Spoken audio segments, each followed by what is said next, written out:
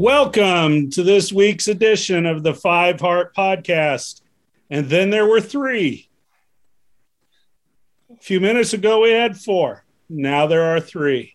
I'm joined tonight by my buddies, Nate McHugh and John Johnston. John, how are things in Minnesota? Oh, they're beautiful. Everything's great. Everything's wonderful. We have a winning football team. Oh, shit. How about Southeast Nebraska? How are things going over there? Just fine. I walked into the high school today, and they had a full tournament dodgeball thing going on for homecoming week. And so I sat down and watched that, and I was like, man, it'd be nice to be doing that again, you know. So that was kind of homecoming. I did a lot of homecomings over my career, and homecoming had a way of kind of getting you reinvigorated. It was fun to see kids having fun and teachers having fun. Good times. Prom's a different story. Prom sucked. Homecoming was great. So anyway, there's my commentary for the night. Well, we're kind of flying by the seat of our pants, which is not unusual. Greg was with us earlier and then got pulled away. So we're going to start off by talking a little bit about last week's game. Kind of a frustrating game for the Cornhuskers and Cornhusker fans. I guess I'll start with you, John. Just kind of give me your overall take of the game up in East Lansing against Sparty last Saturday night. My overall take? That's what I asked for. My overall take. You know, it was a really great game. I'll say this. Virginia-Miami is on TV right now. And Miami is – I love bringing up Miami and Florida State because they're terrible. I mean, if you want to enjoy yourself, literally go to Facebook, follow Tomahawk Nation, which is a SB Nation Florida State blog, and just read their Facebook comments when they post an article on Facebook. It's fucking glorious. You know, make you feel better about your life at any moment.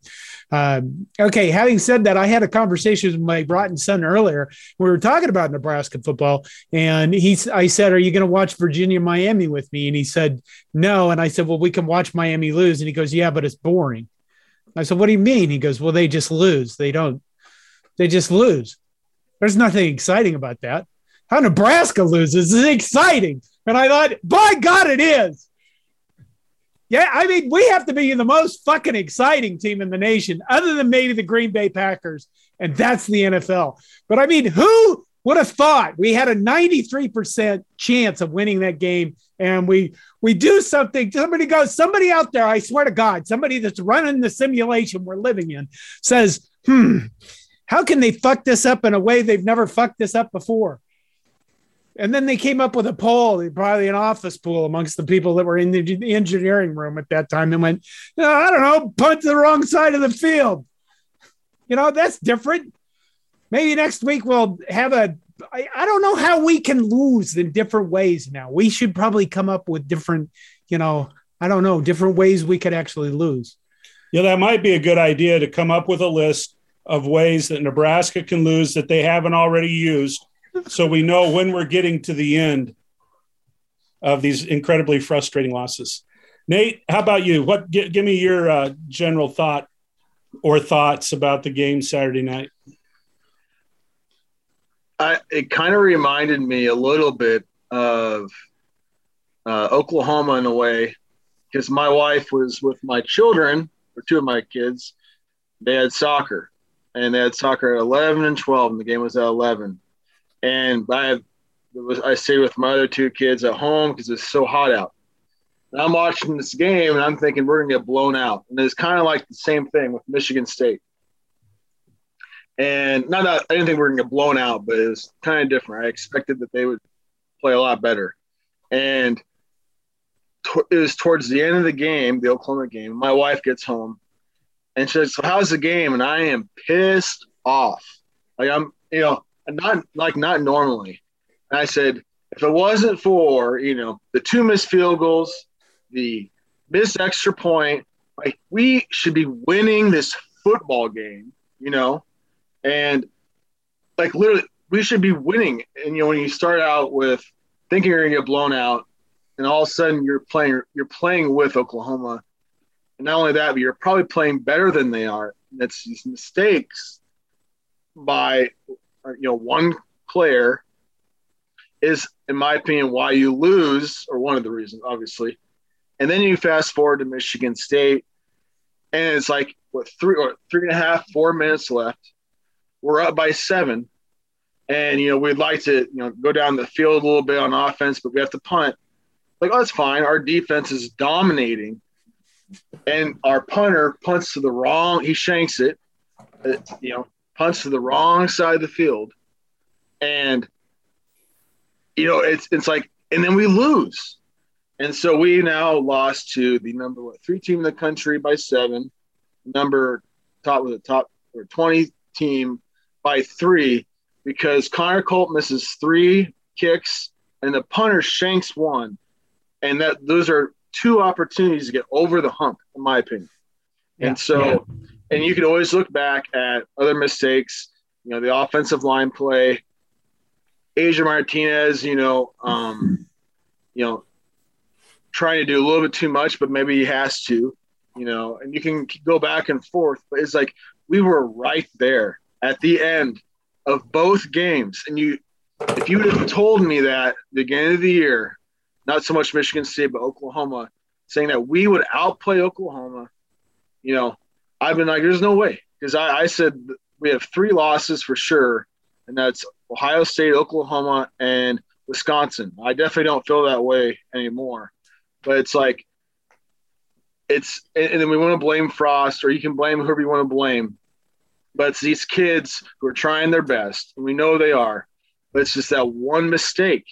And I didn't feel that confident being up by 7, okay? Because I thought, when is the other shoe going to drop type of thing?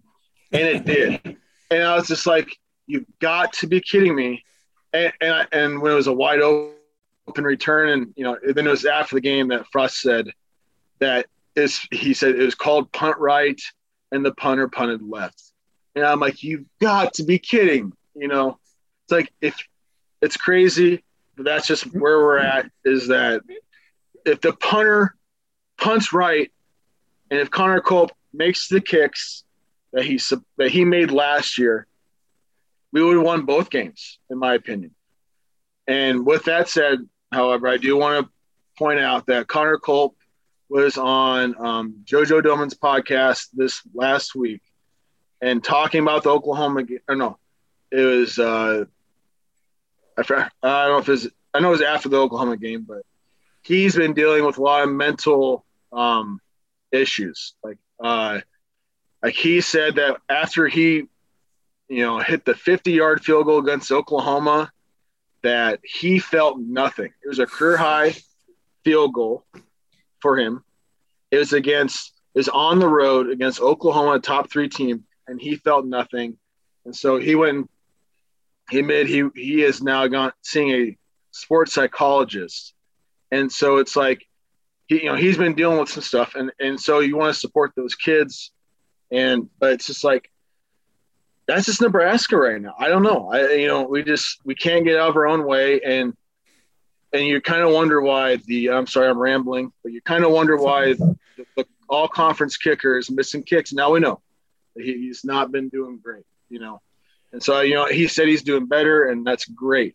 And so, and he made every kick against Michigan State, because of course, but it's the punters who punted at 7 yards, or sorry. Cerny kicks it the wrong way, and then the backup, however you pronounce his name, shanks it 7 yards. I mean, come on. Sorry. Yeah. Well, I tell you what, I don't think that at any point in that game, and did any Nebraska fans feel comfortable. I mean, the whole game was, well, you're an exception. You are an outlier. But I think the whole game, most people were on the edge of their seats. And like you mentioned there, Nate, waiting for something bad to happen, and we become a bunch of fatalists, wondering when the bad is going to happen. But I think, there's a couple of things that stand out to me. The first thing is in that series where that led up to the punt that was returned for the touchdown, Nebraska's up by 7 and they went into turtle mode. And, the play calls were incredibly conservative. And Frost apparently made the decision that he was going to win the game with his defense, put the defense out there. I guess the way the defense had been playing the whole game, that's probably not unreasonable.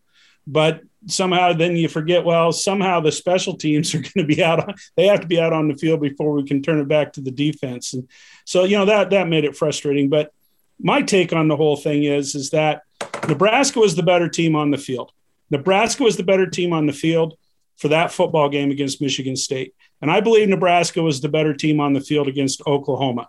There's no question in my mind. Now, the third loss is against Illinois, and on that day, Illinois was the better team on the field. Yeah, I mean, Nebraska successfully shot themselves in the foot that game, but they were not ready to play that game. But, that's the part to me that is so frustrating, that just kind of makes you sick to your stomach and your heart drop and everything, is you can see the potential of this team. Whereas, John was mentioning last week against Oklahoma, the team proved to themselves that they can overcome things when they go bad. They couldn't do that against Michigan State. So there's still a lot of work to be done with this team. And I guess from my point, there's a lot of ways, a lot of fingers could be pointed in this game. Unfortunately, the consistent thing about the Nebraska football team is that they're going to find ways to shoot themselves in the foot. They're going to continue to make mistakes. And until they can clean those mistakes up, this is what we've got. This is what we're all going to have to live with.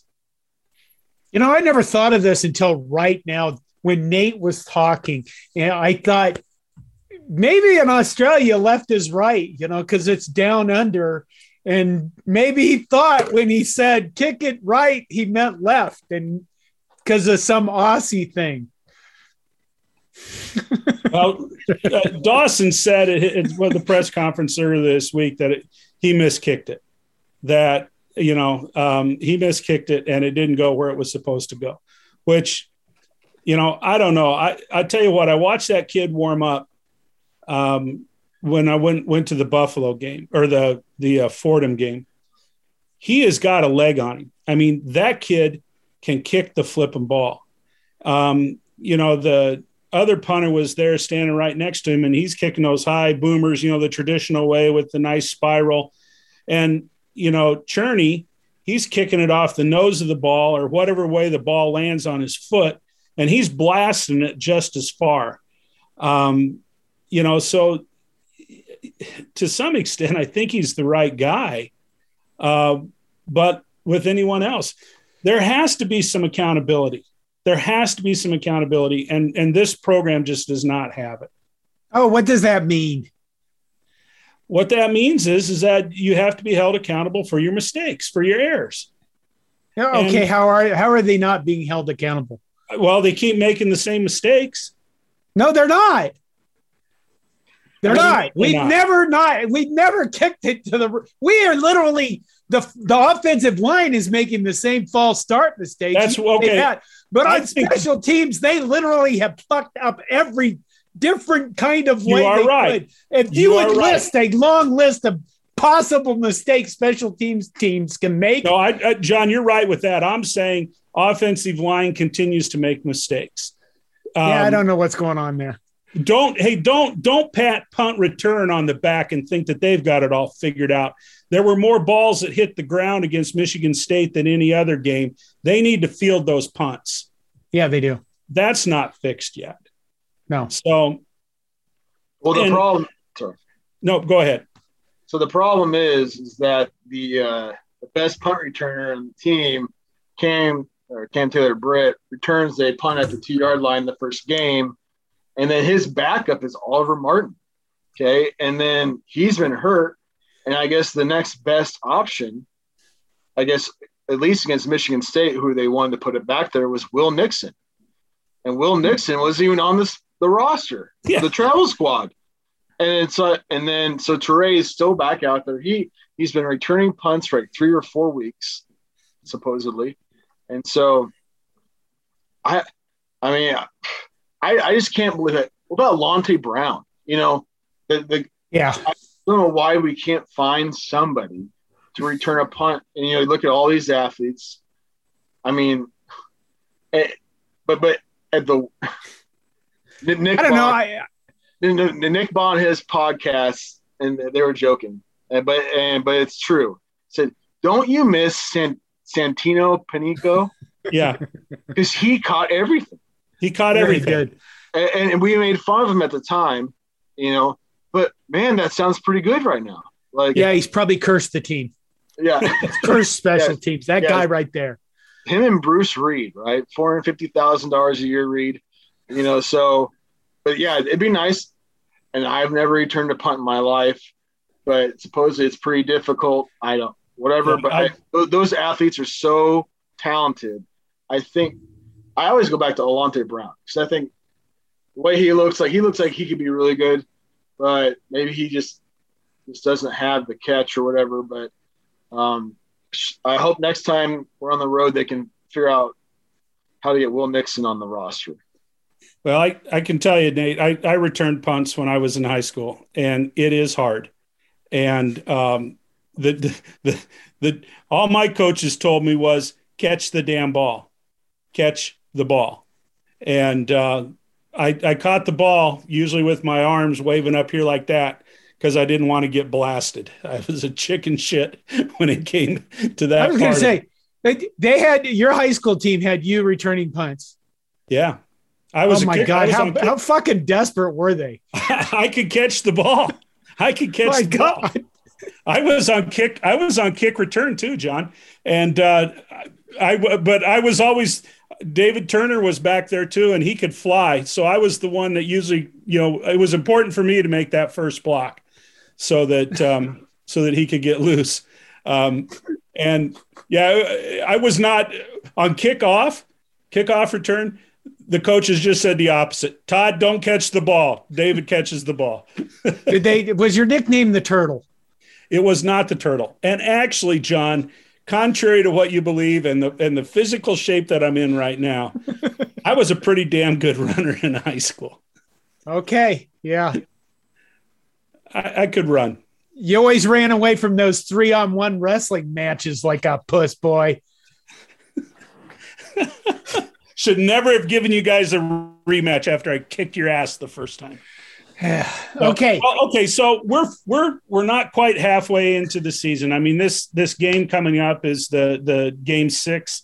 So let's kind of get an early jump on it a little bit and think about it. Why don't you, each of you, give me 2 things as we're almost to the midpoint, as we approach the midpoint of the season. What are 2 of the positives, or what are 2 of the surprises about this Nebraska football team that you've seen so far? Let's go with you first, Nate. What do you think? A couple of positives or a couple of surprises so far with the team this year? I would say that we're wasting 2 things right now, Nebraska's, and that is we're wasting the play of Adrian Martinez, and we are wasting the overall play of our defense. Our defense is good enough. They're not 2009 good, but they might be like 2010 good. And that 2010 team had a really good offense. But I think it all comes down to the offensive line. I know, yes, so I'll stop. But anyways, what specifically Luke Reimer and there's a play I tweeted out, and like obviously this is a podcast, so I can't. You know, there's a 3rd and 5 against Michigan State, and the play he made to stop him before the first down. He is an all-conference linebacker, and I think he better be first, second team at least, if he keeps it up. And so that I'd say I don't know if you call him a surprise, but he's kind of fulfilling what the coaches have kind of been talking about. And and I'll go back to the whole Nick Baugh podcast. He has Bo Root on there like every week. And they were talking about Luke Reimer. And Bo said that the first week of practice, Luke Reimer walks on, right? And it's like the first week of practice, and Barrett Root calls Bo and says he's the best linebacker on the team. You know, obviously it took him a while to get on the field and all that to learn. He's like, yeah, he's the best player on the team, or the best linebacker on the team, and he was a walk-on. And so I think those are my, what I feel, the defense I feel good about, and Adrian Martinez I do. John, how about you? Well, you left me a lot there, man. Good luck. You know what? I'd say hey, how about that punter or a kicker or any of that? Are they good? You know what? I'm going to say Samurai Torre has been a bright spot, and I'll pick something off a little bit off kilter. I'll say that well, you went with what we're wasting, and I like that point. And I'm going to say this. We're wasting an opportunity because the entire Big Ten West is just a blown up piece of shit. I mean, when you look at Iowa right now is by far away the best team with regards to record, but their offense is abysmal. I mean, their offense is terrible. Tyler Goodson is a really good running back, but the rest of their offense is just trash. They can't score more than like 17 points a game unless somebody gives them free points. Everybody keeps bringing up Wisconsin, and they're like, "Oh, you're going to lose to Wisconsin." Have you seen Wisconsin play? Wisconsin's fucking terrible. Their defense is really good, but their offense is as bad as Iowa's offense. Minnesota lost to a 30-point underdog this last weekend and looked fucking awful doing it. I mean, Purdue, non-factor. Who's left? Northwestern, we need to beat them this weekend. So we have an opportunity in which we could win the Big Ten West. Probably even now we still could. But no, we keep fucking around with these stupid small mistakes and screwing that up. I will say, I saw a lot of complaints about people, why are we running the ball up the middle against Michigan State? And the reason why we ran the ball up the middle, like on every series, we ran the ball on every down series, right? Those are constraint plays. Those plays were run specifically to keep the defense honest, to keep them from creeping to the outsides, because that's where we're going to get our yardage. Because Ramir Johnson, I think, has shown he's not going to blow up the middle if he doesn't have a crease to get through. But on the other hand, I think that he is the guy that if you can give him a crease up the middle in those games, he's going to go. He's going to go a lot further and faster than Stepp or Yant, and Irvin's gone now. Sevian Morrison might be able to do that, but if they can block those, then, we have another play to feature, another weapon. But that's why we were running the plays up the middle that people complained about were wasted. I guess, from my perspective, I think one of the things that I'm a little bit surprised about, and I guess I think is a good thing, is the receiving core is solid. I mean, you mentioned, Samori Toure. Holy smokes, Nate, you've been on the Omar Manning bandwagon for 2 years, and that guy is a player. He's got that size and length, and he's deceiving with his speed. But what really impresses me about Omar Manning are his hands. He can he's got incredible hands. But the whole receiving core, it just looks incredibly talented to me. And I can't wait until Oliver Martin is healthy, to put him out there with that bunch, that we have going right now. And Xavier Betts, has been positive this year. And then, throw in Levi Falk has made some nice grabs as well. So, I think, they all talked about the best receiving core they've had and what an upgrade that is. And I think that that's there. I wish that the offensive line gets, improves a bit so that Adrian Martinez actually has time, to see those second and third receivers. People all want to bitch about, Adrian, missing people that are wide open. Well, when your first read is, where the hell are they all coming from? When that has to be your first read, which way is the guy coming that's going to take my head off? That kind of slows down your ability to go through your progressions. So, hopefully that kind of rectifies itself, here in the next few weeks. We hear, reports that, the coaches are, really eyeballing the offensive line and looking at some upgrades there. And, the other surprise, I guess, or the other positive to me, just generally speaking, I'm doubling up on what you guys have already talked about is the defense. And particularly it's fun to see good linebacker play once again. We have not seen good linebacker play for quite a while. And, Luke Reimer's a beast. JoJo Domann is a beast. And, 44 Nelson, Garrett Nelson, holy smokes. He's amazing. Henrich seems like he's a step slow, but he seems to be holding up really well on the inside. So I guess that's what I think the positives are.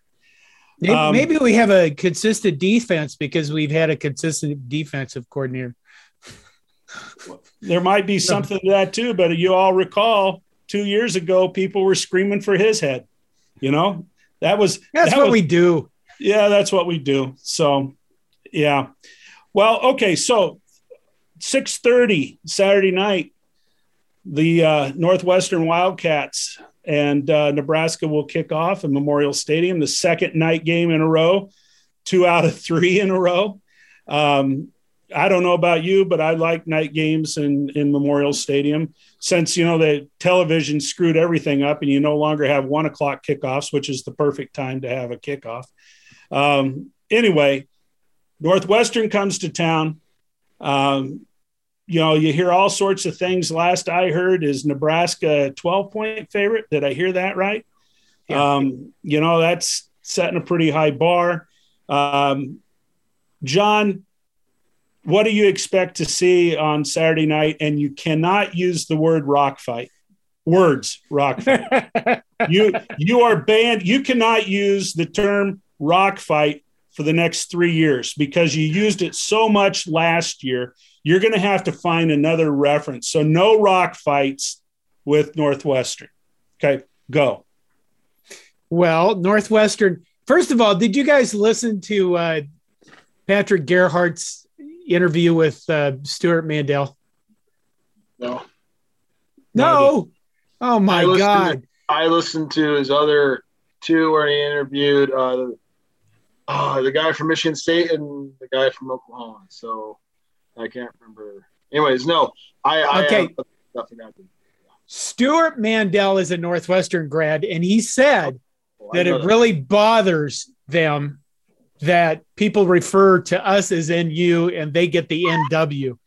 So I want to make it clear to anybody who hears this podcast to use the battle for NU as much as possible and irritate the 5 Northwestern fans that may be out there watching their football team.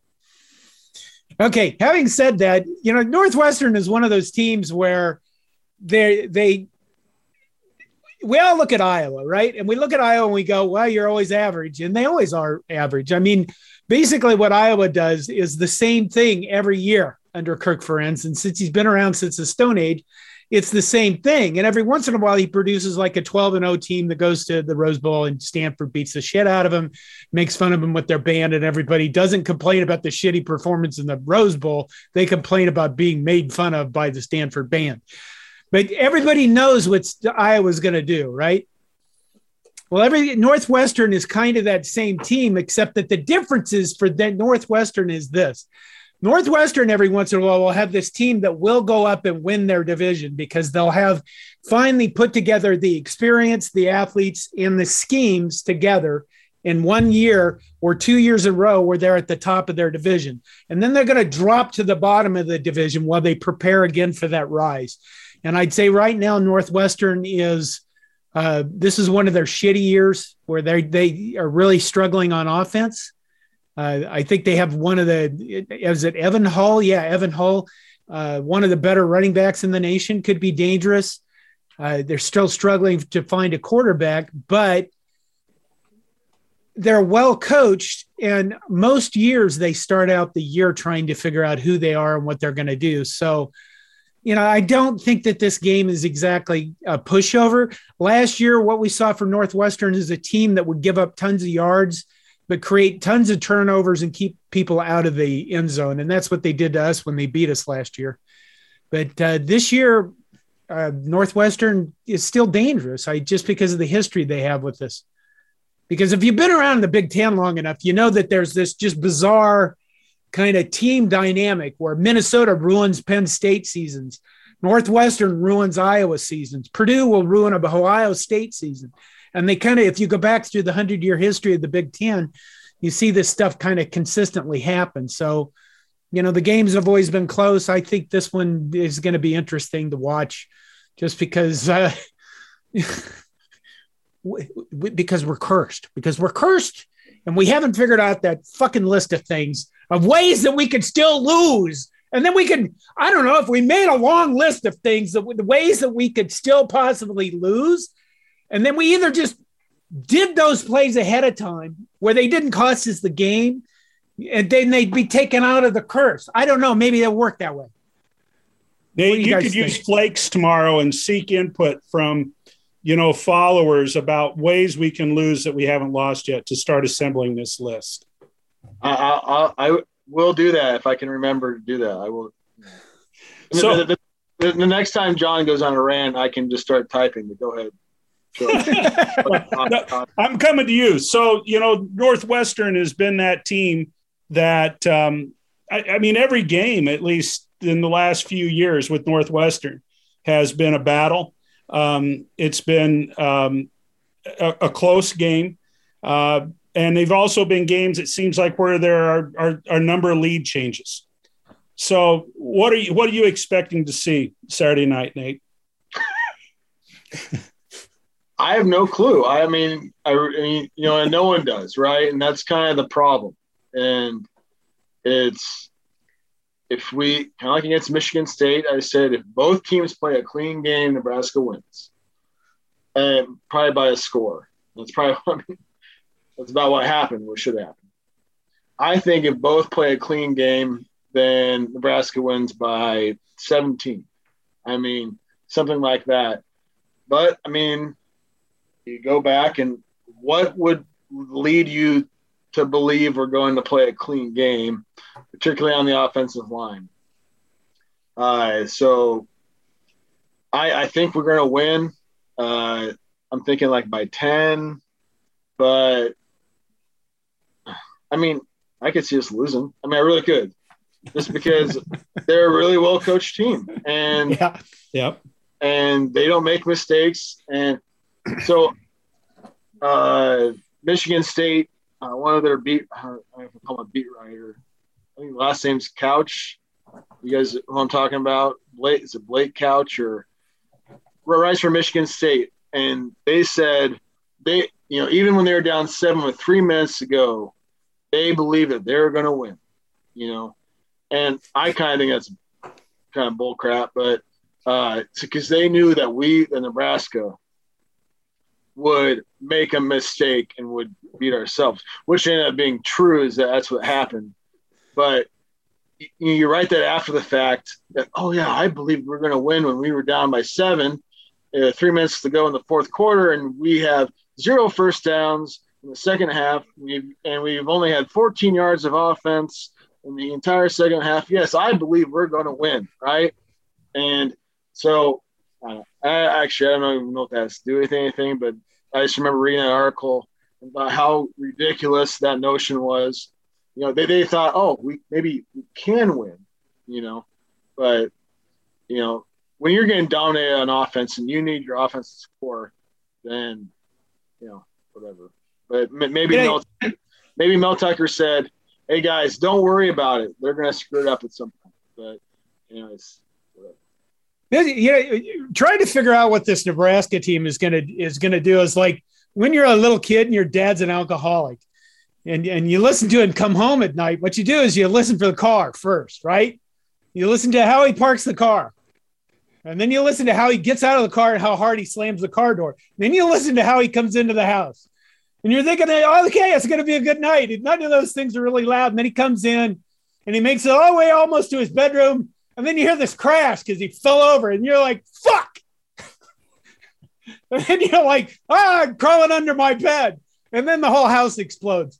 And then that's kind of neat because you're like, okay, I know what my family does in these situations where there's somebody going to just blow up the whole family. But then you go to like Thanksgiving or Christmas to somebody else's family, and their whole family has like multiple of those people. And you've been told ahead of time, don't say this to Bob, don't bring this up with Jim, all these cues, but you're just sitting there waiting for one of them to blow up, but you don't know which one it's going to be. And it's so exciting. That's why Nebraska football is so much fun, especially for those of us that grew up in dysfunctional families. My God, it feels like home. So then what I hear you saying, John, is I'm sitting in the stadium Saturday night. I'm waiting for the drunk dad to come home, and I need to look for a sign early in the game as far as what kind of night it's going to be. So I'll be prepared for that. Say we've got we'll wrap this up with predictions here in just a few minutes. But when we look at Nebraska athletics, basketball started practice this week. There's a lot of hype, particularly for the men's team. People are impressed with a number of the new faces that they're going to see out on the floor. Couple of Nebraska alums, James Green and Jordan Burroughs, are going to wrestle in the World Championships. That competition starts Saturday. I don't think either one of them wrestle until middle of the week.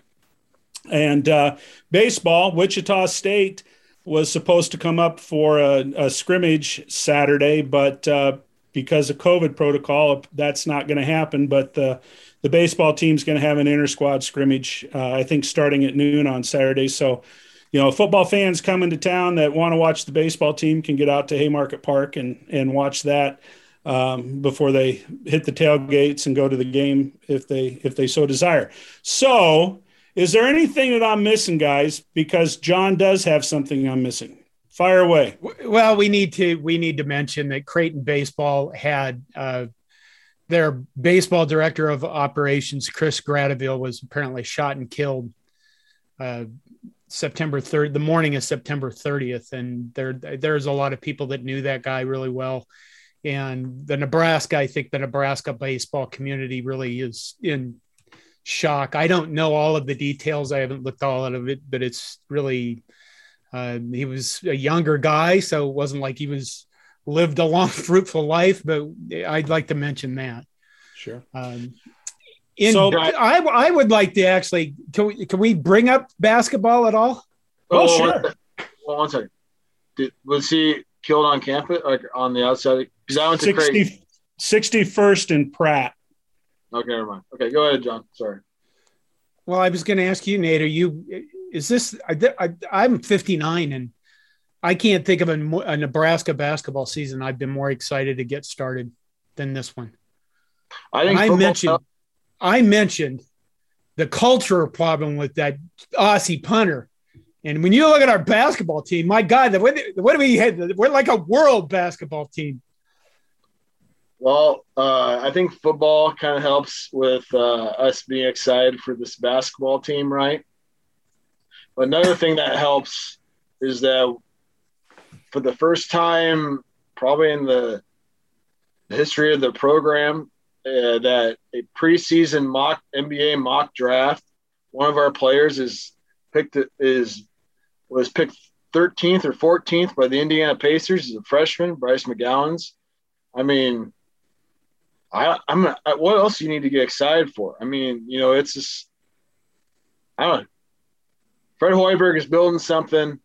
There's no one that I would hope would have any,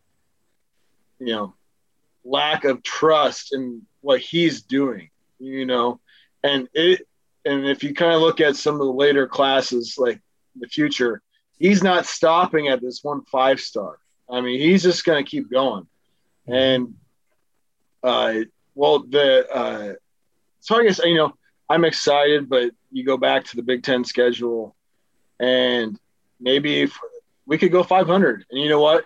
If you go 500 in the Big Ten, you're probably going to the NCAA tournament. Yeah. And so we're going to have, I think, the talent to do so. This Japanese player, the Casey or Kaisi, I need to read the pronunciation.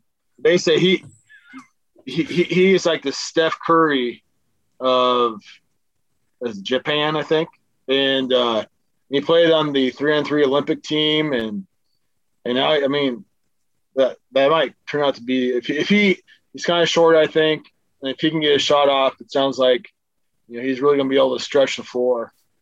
So yeah, anyway, so that's kind of. Then we have some really large guys for once. Like 7 foot guys. Derek Walker. No, Derek Walker's not, but the other guy.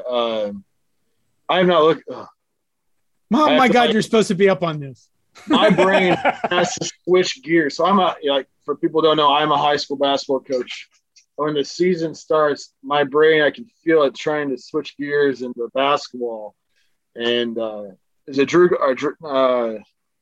Oleg. No, that's not who I was thinking of.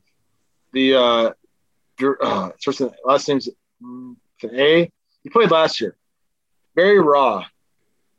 Who's another forward or center? He's like 6'11". Oh, the dude that was. Oh my God, yeah.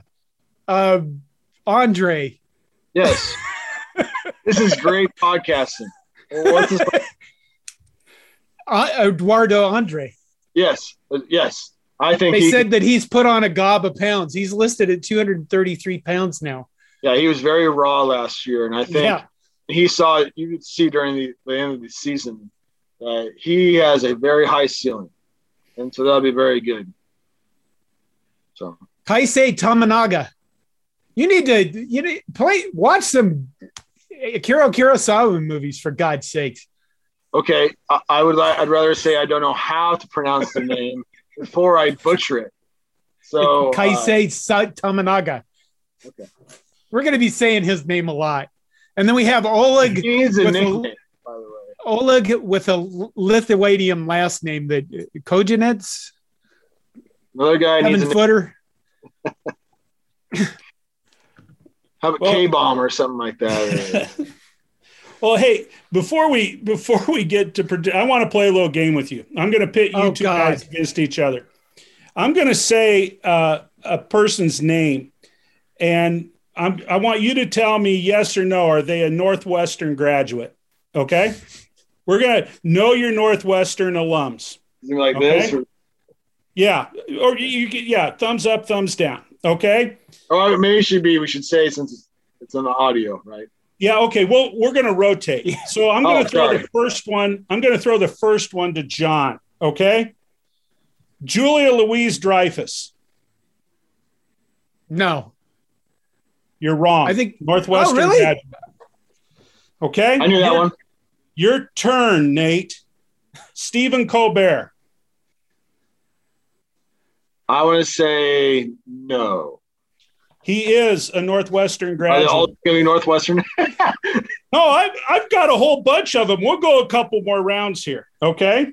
Okay, fine. Don. What? Hugh Hefner. No. He is a Northwestern graduate. Fuck you. Okay, Nate.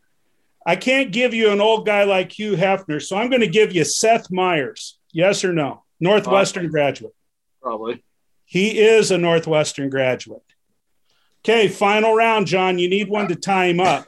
I think we're okay. Fine. Okay. McLean Stevenson. I know. Remember, that's Colonel Blake from Matt. Yes, I know who it is. You fuckface. Oh. No, he's not. Yes, he is a Northwestern. You're a fucking graduate. dick. And we'll go one more for you, Nate, just to make it fun. David Schwimmer from Friends. I assume so. Yes, he is. All of them were Northwestern graduates, Wow, that was as were Cloris Leachman, Ann Margaret, Warren Beatty. I think Northwestern has famous alums that no one else can touch. You know, my favorite television show of all time is Pardon the Interruption. Yeah. And Michael Wilbon on that show is a Northwestern. He's a Northwestern graduate. Yeah, they got a ton of them. Well, prediction time. I hate predictions, so I'm going to go last like I deserve to do. So, John, Nate, if you want to take a break and go fix a mixed drink and maybe bake a pizza. I'm not doing that this time. Well, John explains, the formula that he uses to come up with his prediction. Feel free to do that. So, John, go ahead and what are you predicting for this weekend? Right. Well, we can score 24 points because that's pretty much about all we've been doing. One turnover for that is, again, 31. I think these are pretty much all the same games over and over. I really want to – here's the thing. I really think that we should be able to just shut Northwestern's offense down to like nothing. They will have one scoring drive. They will score 10 points, so 31-10. Okay. Nate? So I on Patrick's Hey Rube articles, that's when we do the tally site picks. And my pick was that I think Northwestern with a 12-point spread, I think that they will cover the spread or whatever against the spread. They lose by 10. And if you want an actual score, I would say they'll be 20-10. Actually, I'll go with that. I think they'll slow us down enough, and I don't think, we're going to get hardly any explosive plays. They're going to kind of hold us, to maybe a couple first downs here and there. But I think that they'll have issues scoring as well. And so like a 20-10, 17-7, 13-3 type of game. Okay. Last week, my prediction was based on the fact that there was no way that Nebraska was going to be able to kick a field goal. Well, Connor Culp is back, so I'm going to factor that into my pick now. So this week, I am going to go back and I'm going to predict Nebraska 34, and I really don't think that Northwestern can score 21 points. So I'm going to shift off my weekly 34, 35, 21 pick, and I'm going to say Nebraska 34, Northwestern is going to get 13. 34-13. And they'll cover the spread. Can we be, you know what would be really nice, Nate? Do you know what would be really nice, Nate? Yeah, I'm listening. If we could go into the fourth quarter with like 5 minutes left and have a 2-score lead, fucking 2-score lead, and just keep it 10 points. I don't know, 3 minutes left, 15-point lead. I'll tell you what, do me a favor, John. Oh my God, that's probably how we haven't lost. If that was my point. Since I'm going to be at the game and I won't be able to be on the thread, if Nebraska is up by 14 points with 5 minutes left, I challenge you to run a contest to give away something free to whoever can predict how Nebraska loses this game. You know what? People on Twitter I have been kind of been blasted a little bit for don't stop being negative. Please stop being negative. I mean, we stopped doing the 5 reasons. My goodness, last year you were blasted because you were Mr. Positive. Nobody's ever happy. It's a big population. Like I said at the beginning, go find Florida State's Tomahawk Nation on Facebook. Read their comments on their posts. You will love your life that much more better for it. Well, folks, it's time to wrap this thing up. We're going to call it a night. This is Todd Wolverton, and thank you for joining us with the 5 Heart Podcast, where 5 hearts is all the heart you need.